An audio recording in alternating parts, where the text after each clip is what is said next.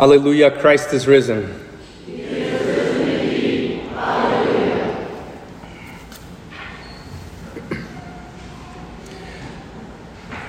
The sermon today is about suffering and how to suffer as a Christian. And if this is not relevant to you today, it will be.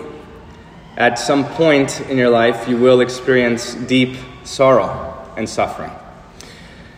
However, before getting to that, on how to suffer as a Christian, how to handle this and go through it, I need to explain a few things first about this Sunday and about the text.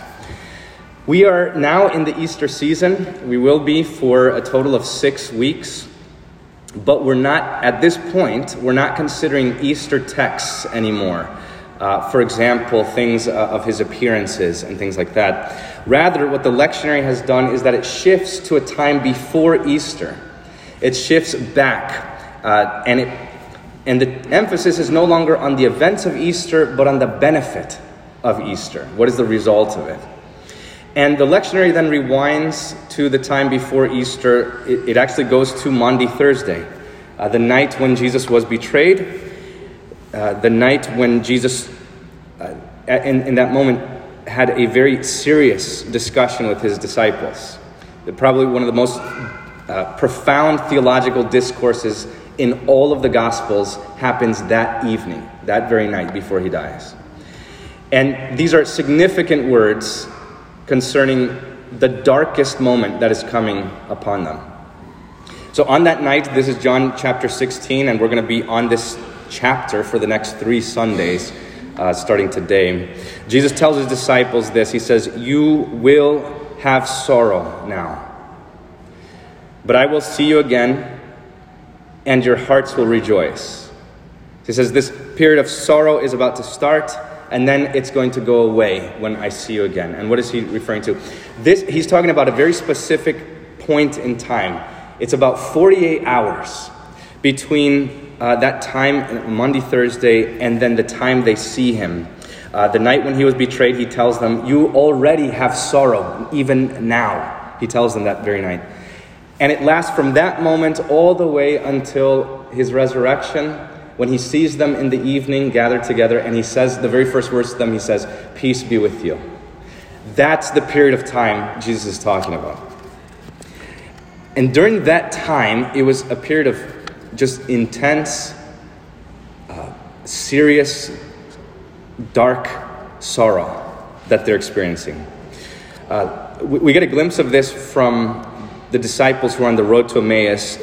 They saw Jesus die, and they're walking back to Emmaus, and the disciples said, Jesus appears to them. They don't know it's him. He starts talking to them, and then they say these words. They said, "We had hoped that he would redeem Israel." We had hoped this, which means we don't hope that anymore. We had the hope, but we lost it. And another word for losing hope is despair. They lost all confidence in Jesus. This is a very dark thing. They thought he was dead. And I want you to put yourself in their shoes just for a moment and just imagine what life would be like. So what if it were conclusively proven tomorrow that Christianity was a lie?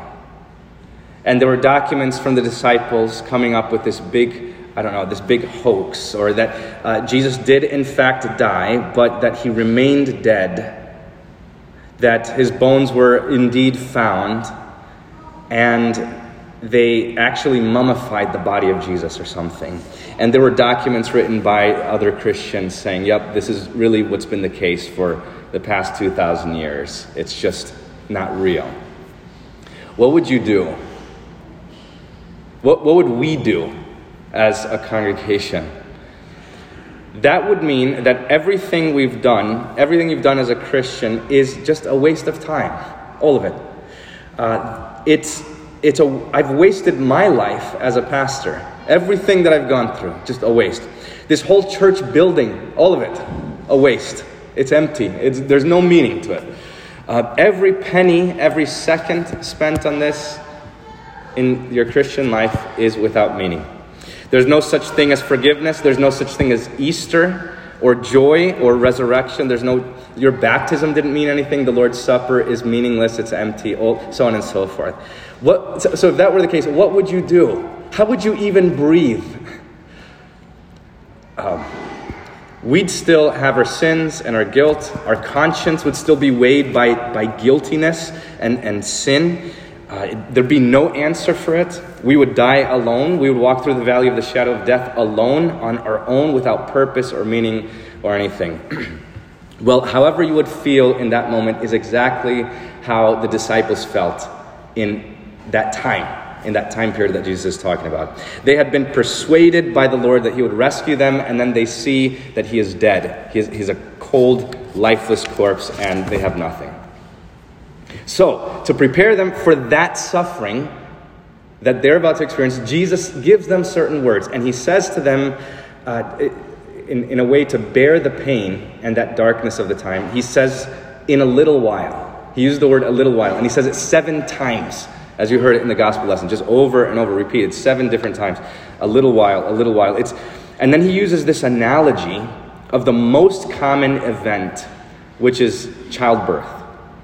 The thing that every human being has come from is childbirth. He uses this as an analogy to drive this deep into their hearts. And he's driving this deep into their souls because he wants them to remember this during that time. Because this is what's going to get them through that time. Just a side note. Those words that you heard, John 16, those words were directly for the disciples. Directly for them, specifically for them. The reason I'm saying this is because I've heard a lot of sermons where pastors will say something like this: well, the little while that Jesus is talking about there is the little while of our life, and our entire life is just really a blip on the radar compared to the history of eternal life, something like that. And it applies to all of us, so this little while is that. That's true, but that's not what he's saying there. That's not what he's saying in John 16. He's talking specifically to the disciples about a specific time period and a little while that they are going to go through. The little while is those 48 hours that they're going to experience. I want to keep this straight because this is very important. I don't want to just rip the text out of context and then make the words mean something different just to preach the sermon.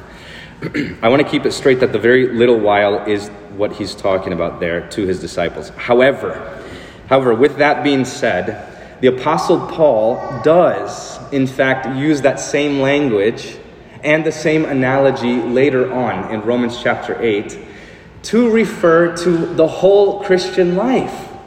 So John 16 is specifically to the disciples, but Romans 8 is to all Christians. He's talking to us to explain suffering. And then this is what he says. There's a paragraph here. I'll read this.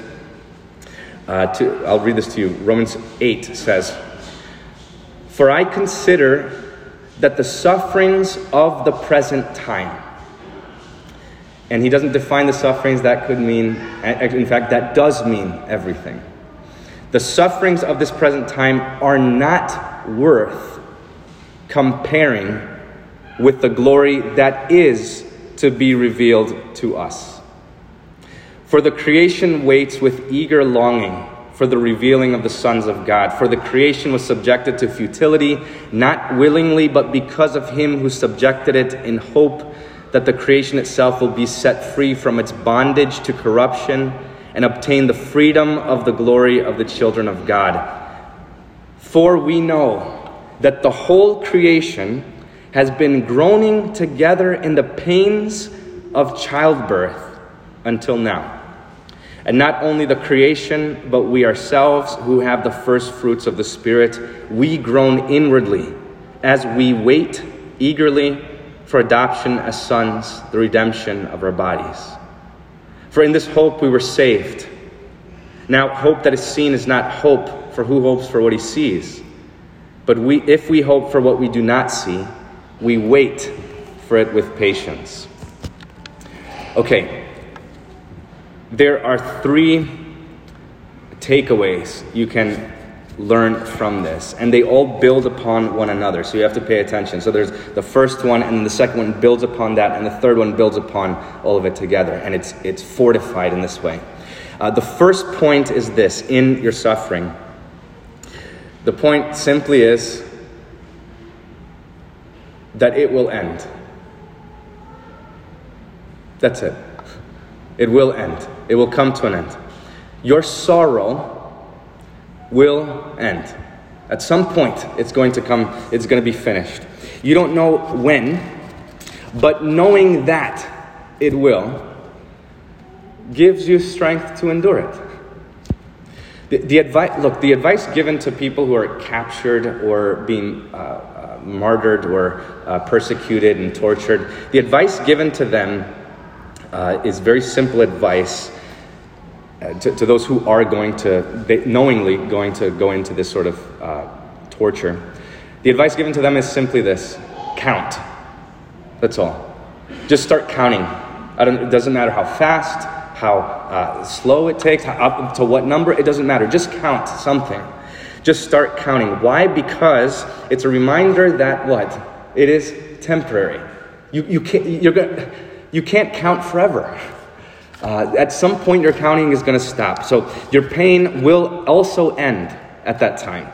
And you cannot count forever. So why is counting so helpful? It's because precisely when you're going through pain and sorrow in the moment, what your mind does, what your heart does, is you focus on the pain and you lose sense of time.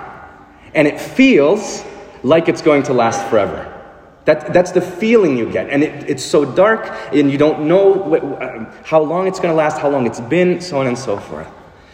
It's a time warp. You think, I'm just never going to get out of this. Whatever deep funk that I'm in, whatever sorrow I'm going through, I'm just going to be in this for the rest of my life. It's just going to last forever. And it's not. That is the temptation in suffering, is to think that it won't end, that it's just not going to get better. So Jesus gives us advice, not just how to cope, but he gives us advice and he gives us hope itself, a promise. He says, it will be a little while, which is, it's going to end. We wait. What are we waiting for? The end of these things. Okay, that's the first point. The second point is this: your pain will be turned into something joyful. It will give way to joy. Jesus has not only promised that the pain is going to end, but that it is going to end in joy. Do you see this? His promise is not just not pain. His promise is joy. This is a very different thing. So think of it this way. Think of it like the difference between a kidney stone and giving birth. Okay, I have no idea what I'm talking about with either of these things. I haven't done either of them. But from what I've heard that a kidney stone is comparable to the pain of giving birth. Again, you guys can debate this later. I don't know, but just bear with me. Okay, that they're comparable. I personally, though, I don't believe it. I think birth might be more painful. Anyway, if you have a kidney stone, you endure this great pain. You're going through this and it feels like it's going to last forever, and then you're enduring this pain and sorrow. And then the joy of passing the kidney stone is what? That it's gone.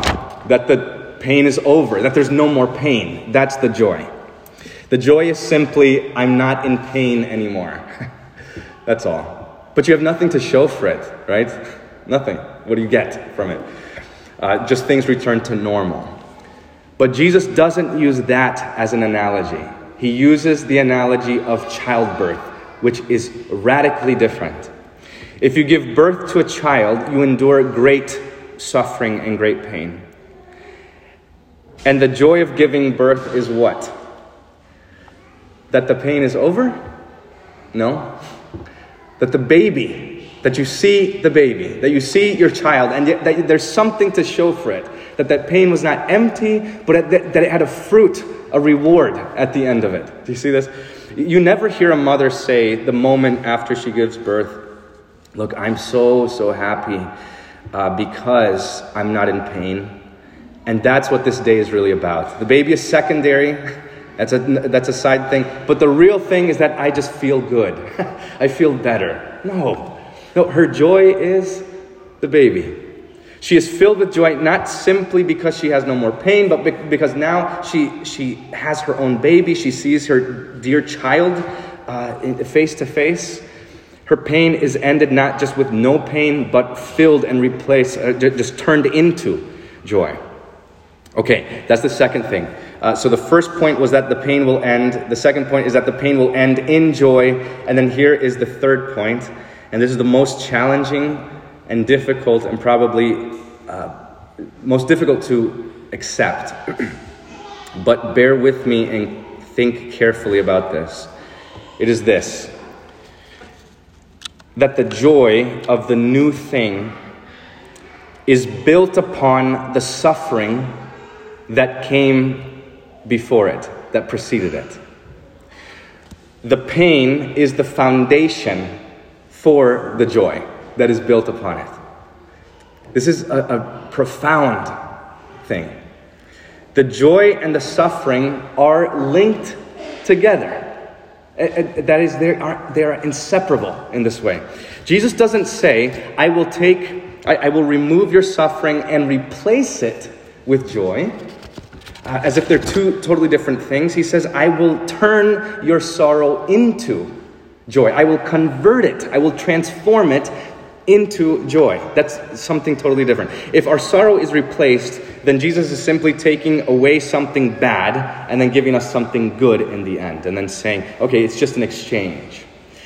But he says, no, your sorrow, that sorrow will be transformed and turned into joy. The thing that caused you sorrow is now the thing that is going to give you joy, if you can believe this. Think about it. For the woman giving birth, what is the cause of all of the pain? The baby. What is the cause of all of her joy? The baby. Is the same thing.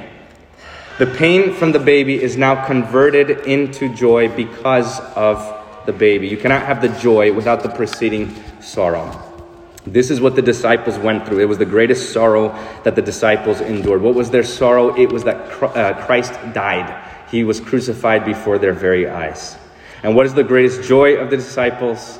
Is that Christ died for them before their very eyes.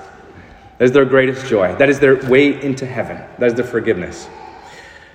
The joy of the disciples is linked to what happened in those 48 hours. I want you to imagine a different scenario. Imagine if Jesus simply did all of this, what he did, in the dark. Take all of Holy Week and hide it. So if all of Holy Week was a secret, he didn't reveal any detail. So Jesus goes up to his disciples and says, hey guys, I'm going to be going away for just a couple days. Don't worry about me. Keep doing what you're doing. And then I'll see you guys later. And then he goes and does all of this in secret. And he suffers and dies and he resurrects. And then 3 days later he comes back and says to them, hey guys, I'm back. By the way, I took care of all your sins. It's all done with. You don't have to worry about them. I died on the cross and people were mean to me, but I'm back and everything is okay. What do you think they'd say? Thanks? Or that means a lot? Or look, I really appreciate this. You didn't really have to go through that. They wouldn't be as joyful as they were. And in fact, their character, their personality wouldn't have changed, would it? They would have been the same exact people they were 3 days ago. But it was through that suffering and then coming out of the suffering that they are changed to entirely different people. Ones who would gladly give their lives, spill their blood for the truth. In other words, to have the joy of Easter, they had to endure the sorrow of Holy Week. Now, the same is true for all of you. Our joy in heaven is to be formed from and to be accentuated by our present sufferings in this life. I'll say it again, that our joy in heaven is formed from and accentuated by the current sufferings that you are experiencing in your life. Not only today, but the ones that you have always experienced and the ones you will experience. I think the best analogy that I've heard this is from another pastor. He compares this like to a boot camp. That when a soldier is in boot camp, he doesn't like it. In fact, he hates it. He wants it to end. He wants it to be over. In fact, he's not hoping that the next day is going to be harder than the current day. He wants them to have some mercy upon him. Just give us one break to recover. Just give us a day. Please, just something. Let me breathe. And he wants less suffering, less work. He wants less rest or more rest. And this is the condition he's in while he goes through this boot camp. But once he graduates from it, then what? He brags about how hard it was. He talks about it. It is his great honor and joy that he went through this. And that moment, that time, formed him and made him the person that he is. That he's glad that he wasn't cut any slack during that time. So his suffering transforms him to a different person. At the time, he didn't want to be in it at the time, but now it is the source of his pride and of his joy. And he's glad he went through it. I think that's the same for us. I've often thought about this question, why doesn't God let us go straight to heaven? Why doesn't he at the beginning, just separate all people and take those to him with heaven? Why life? Why does he let us live this life? Why be born and grow up and go to school and study and have jobs and suffer and all these things and relationships? Why that? Why does he allow that? Why doesn't he just take us straight from here, from this valley of sorrow, straight into heaven and skip all of this? I don't have the answer. I don't think anyone really does. But what this imagery of childbirth that Jesus is using here and that Paul uses is telling us this, that there is something critical. There's something critical to our long-term enjoyment of heaven that our current pain and sorrow actually serves. God has a purpose and a meaning and a use for every second of your pain and suffering and sorrow. No, I know it seems meaningless and senseless to you, whatever you're going through. But there is no needless or useless or meaningless pain. And in fact, it is not random either. You may not know the reason for it. God does, though. That matters, that he knows. His reason is that it is for your ultimate good. It is for your ultimate good. It is for your eternal good, whatever you are going through, whatever it was. Look, let me put it this way. If it would be to your ultimate benefit if it would be for your ultimate benefit to remove from your back, from yourself, and remove from your back the pain that you're carrying, your addiction, your grief, your constant temptations, your cancer, your sorrow, if it would be for your ultimate benefit to remove them, then the Lord would remove them from you. Do you see this? If it would benefit you in the long run and it would carry you into heaven, for the Lord to take this away from you, this suffering away from you, then he would take it away from you. You can be 100% certain that the Lord would remove it from you if it were for your good. But he has not removed this suffering from you. Therefore, that means your back pain and your addiction and your grief and your constant temptations and your cancer and your illness and your sorrow must be for your ultimate good. This is beautiful. This is amazing. This is for your ultimate benefit. That if it would hinder you, then the Lord would take it away. But if it is going to promote your salvation, then the Lord will keep it there. I want you to picture all of us in heaven in a century from now, when we're all dead, all of us. And picture us together talking and reminiscing about our lives, waiting for the consummation of all things when the Lord will return to resurrect the living and the dead. And imagine that some people there in heaven approach us and say, look, do you guys wish it were easier in life? Do you wish life were easier, that you didn't go through that, whatever you went through? And I think your answer then will be different than what it is now. And that you would say, no.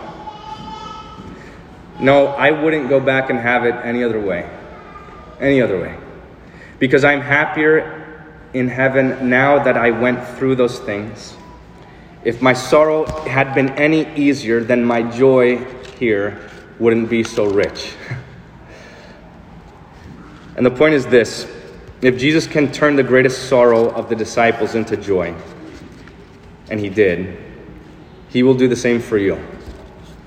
I know that while you're in the midst of sorrow, you pray for it to end, and you pray and you beg God to take it away from you, to take away the sorrow of your heart. And I know this, and you should pray to him, and you cast all of your anxieties upon him because he cares for you. And if it is good, then the Lord will take it away in his day and in his time. But if he doesn't take it away, then know that it is for your good. A mother's pain in childbearing is not pointless. The pain that you bear in this life, whatever it is not pointless or meaningless or without reward. Not 1 second, not 1 nanosecond of your suffering. Not one tear is without purpose or meaning, that they can and must be for your good. God, the creator of the universe, the one who spoke the light into existence, the one who holds the galaxies in his hands, the one who rules the world, the one who numbers currently the hairs on your head, the one who doesn't let a sparrow fall to the ground apart from his will and his knowing. This is the same one who became man and poured out his life from his wounds, who redeemed you with his precious blood, and he forgave you all of your sins. This one, this isn't me, this isn't the LCMS, this isn't the synod, not a person or a pope or a committee that is saying this to you. This is God who said this. That all things will work together for good, for those who are called according to his purpose. That means all things will work together for you, for good. Because he promised it. Weeping may tarry for the night, but joy comes in the morning. Those who sow in tears will reap with shouts of joy. That day is coming. You simply wait for the Lord. You wait. You be patient. You be strong. You take heart, because Jesus says, you have sorrow now, but I will see you again. And your hearts will rejoice. And no one will take your joy from you. Amen. Alleluia, Christ is risen.